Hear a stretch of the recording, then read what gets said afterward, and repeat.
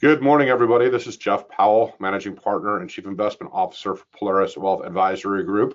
With me is Jeremy Witbeck, partner at the firm. Today, Jeremy, we're going to do a little role reversal. So rather than you hosting, I'm going to be hosting. We'll make this into something a lot more fun and conversational for all to listen to here. Now, Jeremy, one of the things that I've been hearing a lot from doing client meetings with some of our clients is asking about the markets. Why in the world are the markets going up? So right now, for example, we've got COVID hitting almost all-time highs. We've got death rates that are almost at the same levels that we saw at the very beginning of COVID. We have some unrest going on in the White House and some uncertainty of elections. We still have a runoff that's going to be happening out in January, so we still don't know what's going on within that. Yet the markets are climbing. And it's kind of confusing to people. And one of the things that I'm hearing from people is, why is this happening?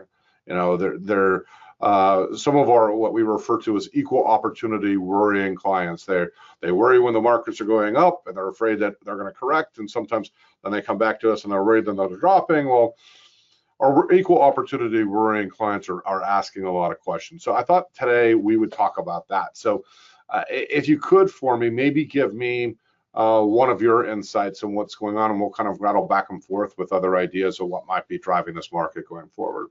I think there's quite a few things going on here, but it all kind of boils down to sentiment improving and a lot of the uncertainty that we've had for the last several months dissipating. And that's true on both the pandemic front and then also with the election. But one of the things that we're observing is the discount that was applied to the market is starting to dissipate as people become more optimistic with what's happening. And one of the ways that I've really seen that manifested is with earnings, for example, that company earnings weren't as bad as what people had feared. And in fact, not only were the historical earnings not as bad, but also the forecasted earnings going forward, I think, are better than what people were hoping for. And certainly there's been a lot of optimism both on the investor side, but also on the company management side. But there's been a lot of good things that have been going on and a lot of great things to talk about, but it all seems to boil down to that despair or that discount that was being applied is no longer being applied in the way that it was before. Jeff, I know this is an area that you study pretty extensively, and curious to hear what your thoughts are as to, I guess, some of the recent shifts that really started a couple months ago and then really cemented itself with some of the vaccine announcements that have come as of late. Well, the first thing that kind of comes to mind with what you were talking about, and I was going to joke about it, is are you telling me the average Wall Street analyst is wrong with their expectations? One of the things that I always find within it is that it's more like straight line assumptions, and if there's a bump in the system, then they tend to get it wrong. So when you've got a market that's going straight up, their expectations are for the markets to continue to go straight back up. And then when you've got something like a worldwide pandemic going on, oh my gosh, you know, now everything's horrible, so they set really low expectations, and the earnings have been coming in with better than the very lowered expectations. And now that there is a vaccine, actually three now vaccines that are out, we are looking at having earnings next year that were better than what we were what we had last year, and 2022 earnings even higher than 2021, which is promising. But you know, the biggest thing that I'm seeing out there is a major shift in leadership. One of the things that you kind of already were hitting on with a little bit of this, and we talked about this in a couple of our prior podcasts, is that when a market recovers, so we obviously had the largest drop in the history of our stock market, or the fastest 30% drop, not the largest ever, but the fastest ever. And we have some horrible things going on. We've got we had a 9% drop in GDP 2 quarters ago, 2.9% drop in GDP. If you're looking at how that compares to, for example, the Great Recession, the 9%'s the whole thing all wrapped up in 1 quarter, and that was multiple years. The 2.9 puts us at levels that we haven't seen since the Great Depression. In fact, these 2 quarters, if compared to the 4 years of the Great Depression, are worse than all but 1932. So we do have some bad things, but most people invest based upon future expectations, not what's going on right now.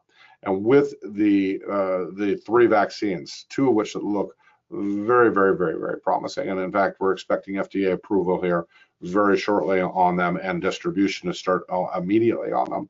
I certainly a month and a half ago was not expecting that. But anyway, when you've got a big correction, you normally have one group of leadership that starts you up the path of recovery, and then you've got a whole nother group that actually takes you to a different level and a higher level. And so you saw tech be really the driving factor, and communication services, which is kind of a combination of tech and telecom from days past, really be the driving factor. And then some very, very, very specific areas within consumer discretionary. So you have things like Amazon that's driving some of that as well, where you did not see your Nordstroms, your Macy's, your Kohl's, a lot of the brick and mortar stores do nearly as well during the pandemic. So you're starting to see the companies that got really beaten up be the ones that recover. So energy, for example, recovered huge in the last month. Large cap value had the largest 1 month return in its history just this last month. So you really are starting to see a shift into things like industrials and energy and the financials and the areas of the market that we didn't see improving. Certainly been really interesting to watch all that play out. And Jeff, do you mind walking through some of the future expectations? I know that that's been something that's high on everyone's mind, and you mentioned earlier that the markets tend to price the future and not necessarily what's currently happening. What does the future look like based on what you're saying?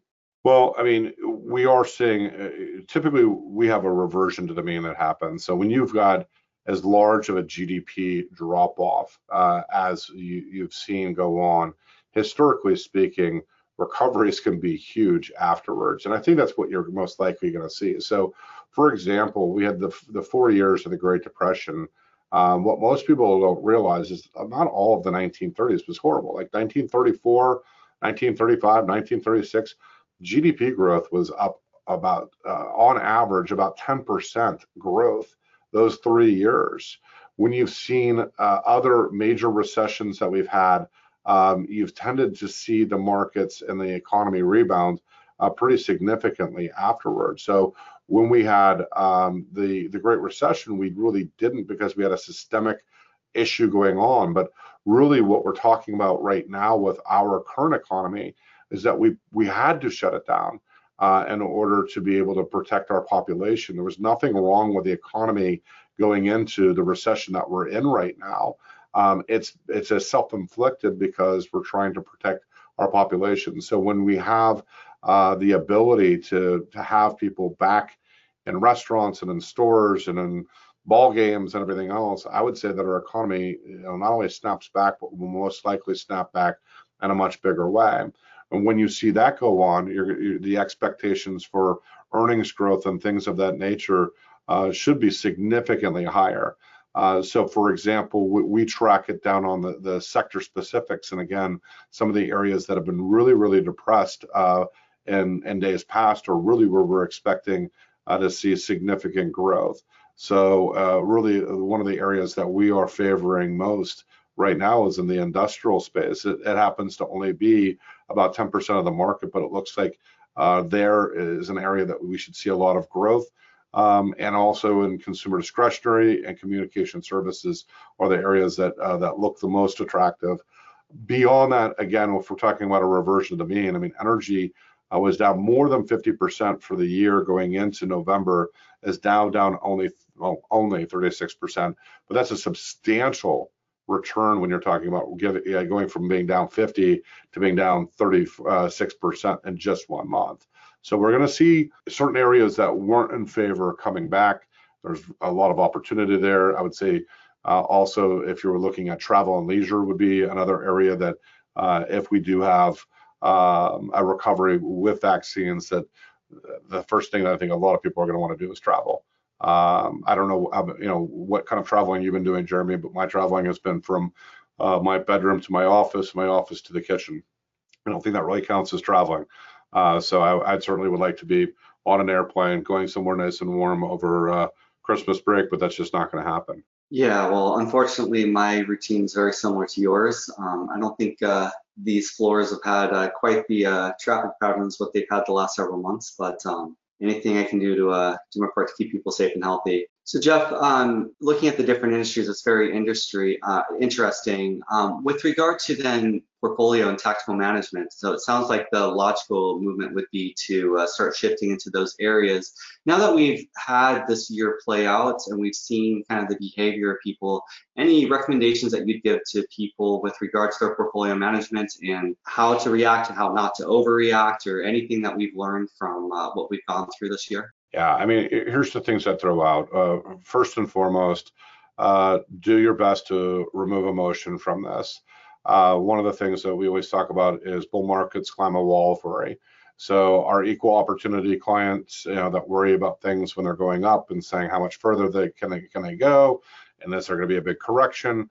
Polaris isn't trying to dodge the 5-10% corrections in the market. Nobody can do that. Nobody can do that consistently. You're going to zig when you should zag, and you get hurt. When there's a fundamental shift in what's going on is really where we're looking to try to avoid downside losses within markets. So if you're sitting on cash, you got to get it working for yourself. And that's number one. So we have so many people that are saying, oh, well, I'm too afraid to do this, I'm too afraid to do that. No, you've got to get your money working. You've got to be fully invested. The bond market right now is not your friend also. So, I mean, again, start thinking not only about getting your money working for you, but how you're allocating it. So when we talk to people about being afraid of losing money in the market, what they don't realize is that they're guaranteeing themselves. I mean, if you're sitting in an average bank account, you're basically making nothing right now. And you've got about a 2% inflation rate going on. And so what I oftentimes will tell people, I'm like, okay, well, I've got a great investment for you. You give me that $1 million, and in 10 years time, I'm going to give you $800,000 back. How does that sound? And they're like, well, that sounds horrible. I'm like, well, that's what you're doing to yourself right now. You sitting there leaving that money in cash, sitting at the bank, what you're doing is you're guaranteeing yourself. The G word in our business is a bad word for the most part, but you're guaranteeing that you're going to lose buying power over the next decade.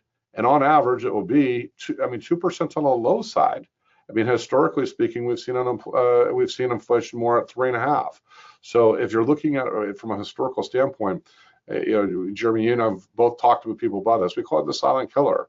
So you have a guaranteed loss by sitting there in cash, but it feels more comfortable because your statement looks the same. Or fast forward 10 years. What percentage of the time has there been a 10-year time period in the stock market where you've lost money? To me, I'm going back to like the 1950s. I don't think there's a single time period that you've lost money. I can't go back to the Great Depression and look at it, but we're not dealing with Great Depression situations here.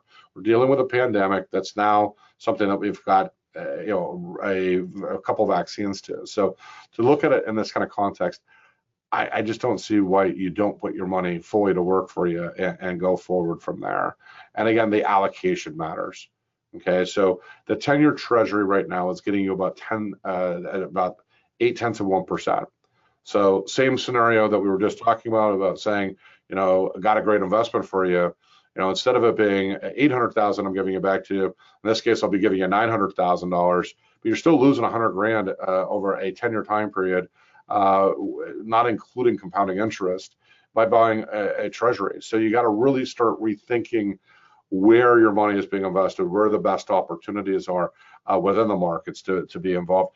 And one of the things that we've got to start thinking about on a lot stronger context is, again, more equity to fixed income. It's not a traditional, rule of thumb way of investing. You can't sit there and say, okay, 120 minus my age, that's the fixed income side of it. That doesn't work in this market. So we really, again, cash needs to be working for you. Allocation, again, what is risk? Is risk losing buying power, guaranteed to lose buying power over a period of time, or is it a 1-year downturn? 08 was just fall of 07, spring of 09. It was a 1.5-year time period where you lost money. We were back to break even by the end of 2009. We're obviously significantly up in this current market environment that we're dealing with right now from where we are. Whereas a lot of other investment advisory firms and most individual investors are not. So again, looking at this, you got to start pushing in. You got to get that cash working for you, and you got to start pushing that asset allocation far more towards equity than you ever would have historically in the 80s, 90s, or in the 2000s, because the fixed income marketplace is not your friend any longer. Jeff, you hit on something that's really key there, and I don't think it can be emphasized enough, and that is that there are two major risk factors in portfolios. Volatility risk, which I think we're all overtrained and hypersensitive to, and hopefully over the next years, over the next decades, people will learn to have a thicker skin there. But the other one, and to your point, one that we're excuse me, one that we're not very well accustomed to paying attention to is the purchasing power risk. And the reason for that is because we used to be able to very easily beat purchasing power risk with bonds and even CDs and bank accounts for quite a while until we cut interest rates as low as we did in 08. However, that is the one that's going to get a lot of people, as you mentioned, the silent killer. And I don't think enough people are talking about it, and I don't think there's enough attention there. So I really appreciated your comments just bringing that to light, that that is the #1 risk factor that most people should be afraid of, not volatility. Volatility takes care of itself with time. Purchasing power risk gets worse with time.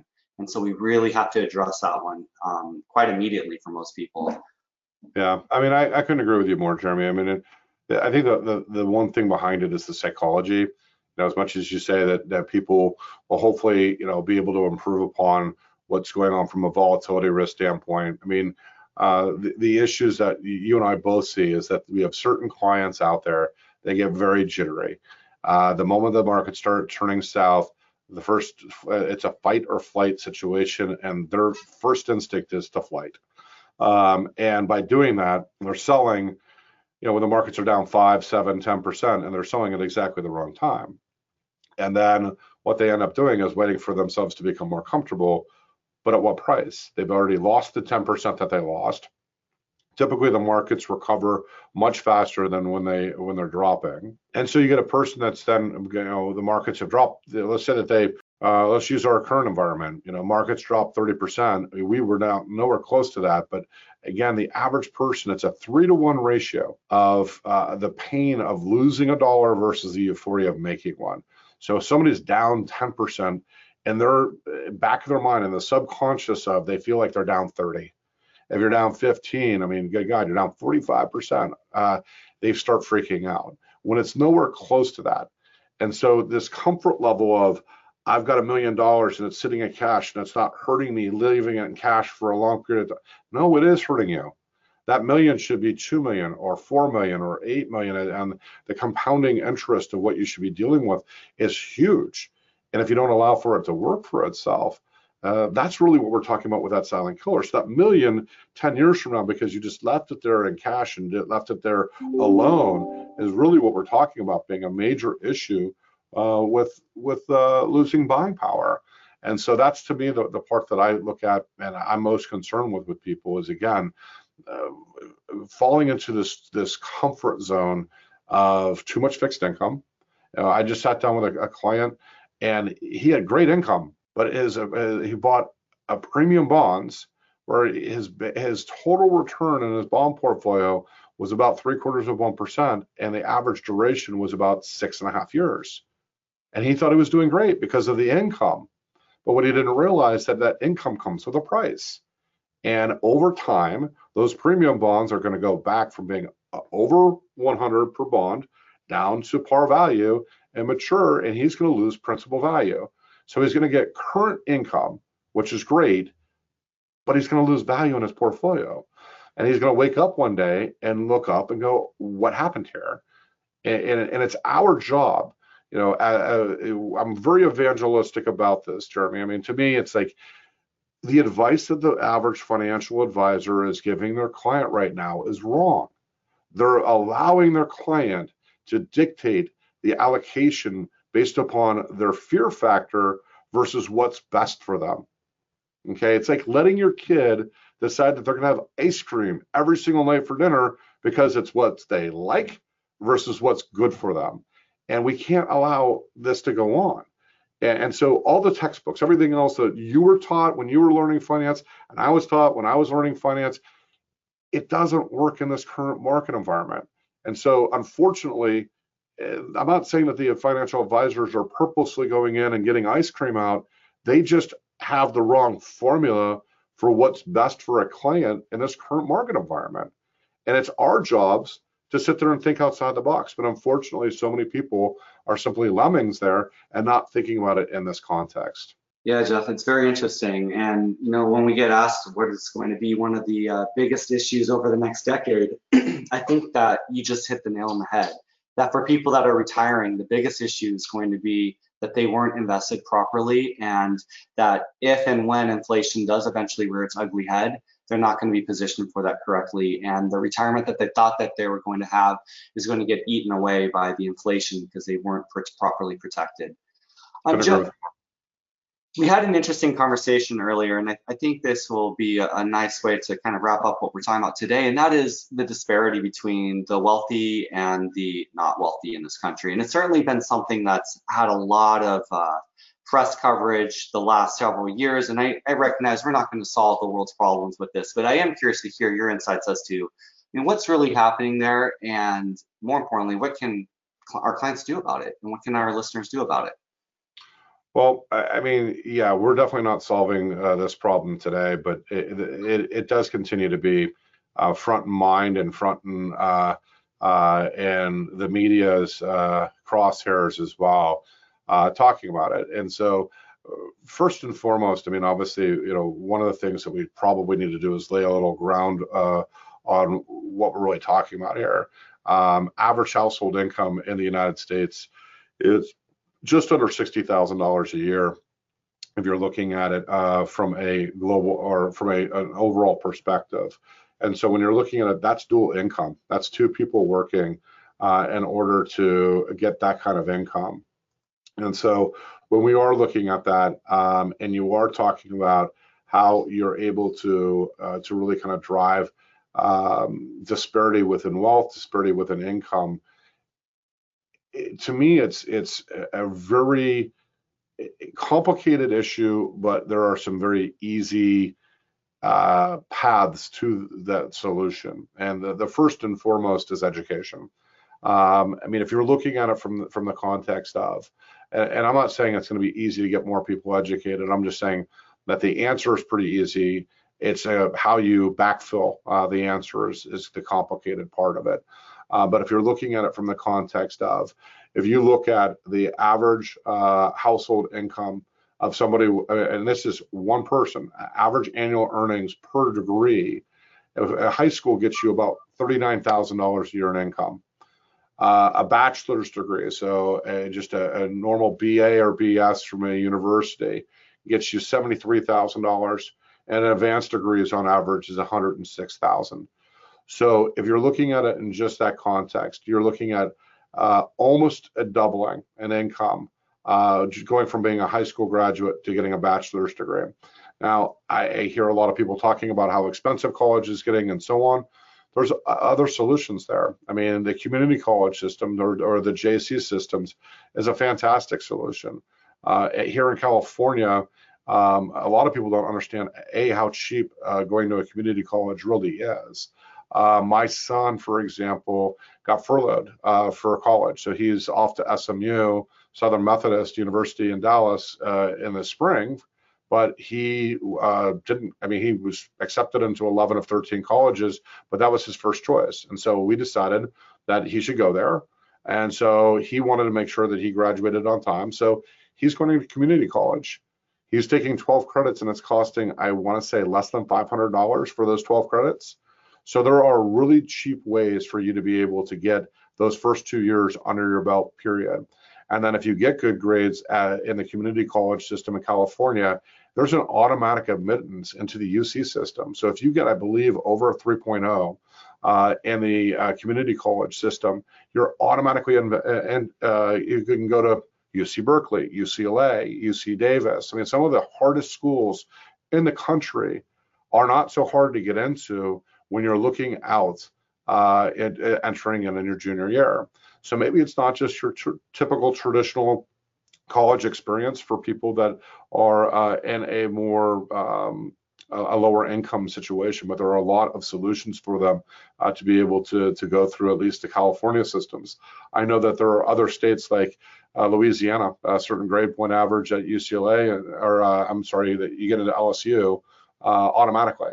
I know that, for example, within the Texas system. The top 10% of the graduating class automatically gets admittance into the Texas school system. So there's ways for people to be able to get in. There's lots of scholarship money that's out there and available to them. But the other thing that I look at is what's going on right now, unemployment rate. If you're looking at unemployment for somebody who is college educated right now, it's 4.2%.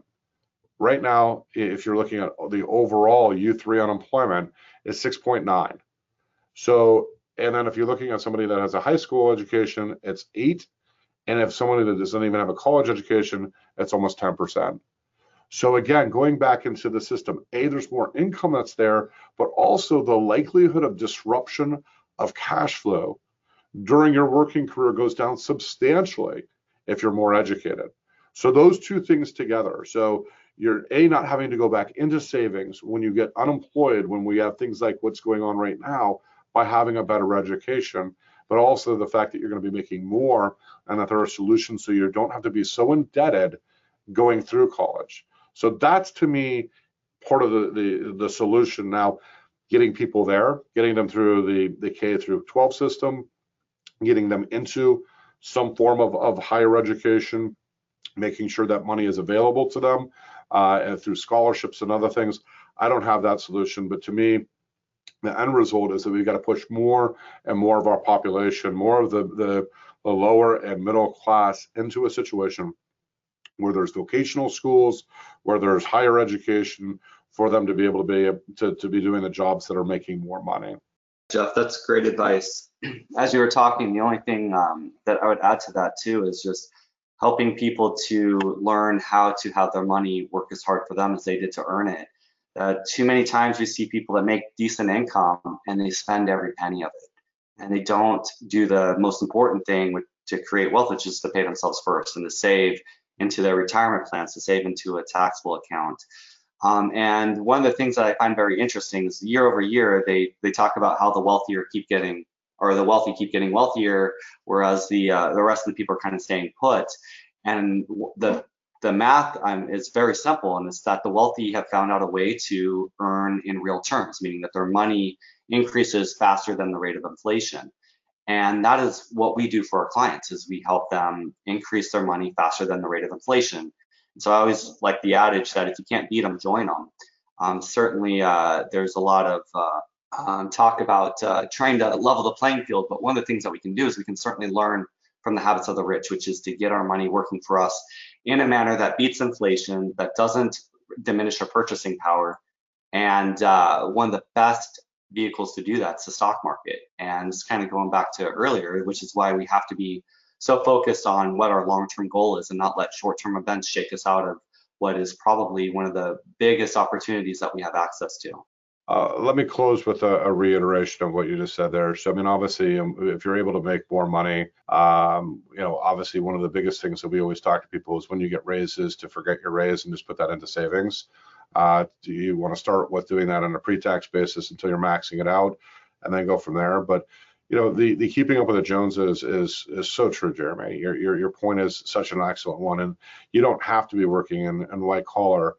Some of the largest clients that we have are people that were in blue collar households that didn't know who the Joneses were, let alone trying to keep up with them. And they really lived within their means. They saved, they scrimped, they did everything that they needed to do in order to be in a position where they were able to have a very high net worth down the road. And so again, don't confuse the education that I just talked about. Education is a huge part of it, but we have some very educated people that we work with that should be much further ahead than they are, because they are all about outward appearance and not about making sure that they're saving enough money to accomplish their long-term financial goals. Because at the end of it, there is no such thing as what's your number. The ING commercial of how much money should you have set aside for yourself, because every single person has a goal for themselves individually of what they want their retirement to look like, and that's where you're running your own race. And so to your exact point, I mean, being able to have your money working for you, being able to outpace inflation, being smart about it. What kind of mortgage do you have? Are you properly insured so you don't get derailed and those things? thinking about things like estate planning, which we are heavily involved with. All of those things are truly what drive our markets and really what have us moving forward here. So I think that's a great place for us to kind of wrap up.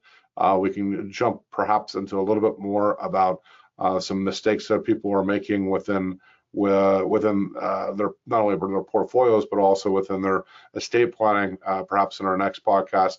But for now, I think that we've got a great place for us to kind of sever this. So I just want to thank everybody for listening to this week's podcast. I hope you had a wonderful Thanksgiving, and we'll look forward to talking with you guys next week.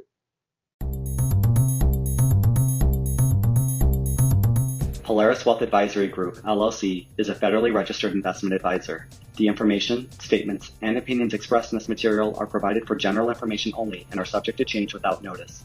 This material does not take into account your particular investment objectives, financial situation, or needs, is not intended as a recommendation to purchase or sell any security, and is not intended as individual or specific advice. It should not be construed as investment, legal, or tax advice. Before acting on this material, you should consider whether it is suitable for your particular circumstances and, if necessary, seek professional advice. Polaris Wealth does not offer professional, legal, or tax advice. All information contained herein is believed to be accurate, but accuracy cannot be guaranteed. Advisory services are only offered to clients or prospective clients where Polaris Wealth Advisory Group, LLC, and its representatives are properly licensed or exempt from licensure. Past performance is no guarantee of future returns. Diversification does not assure a profit or protect against loss. Investing involves risk and possible loss of principal capital. No advice may be rendered by Polaris Wealth Advisory Group, LLC, unless a client service agreement is in place.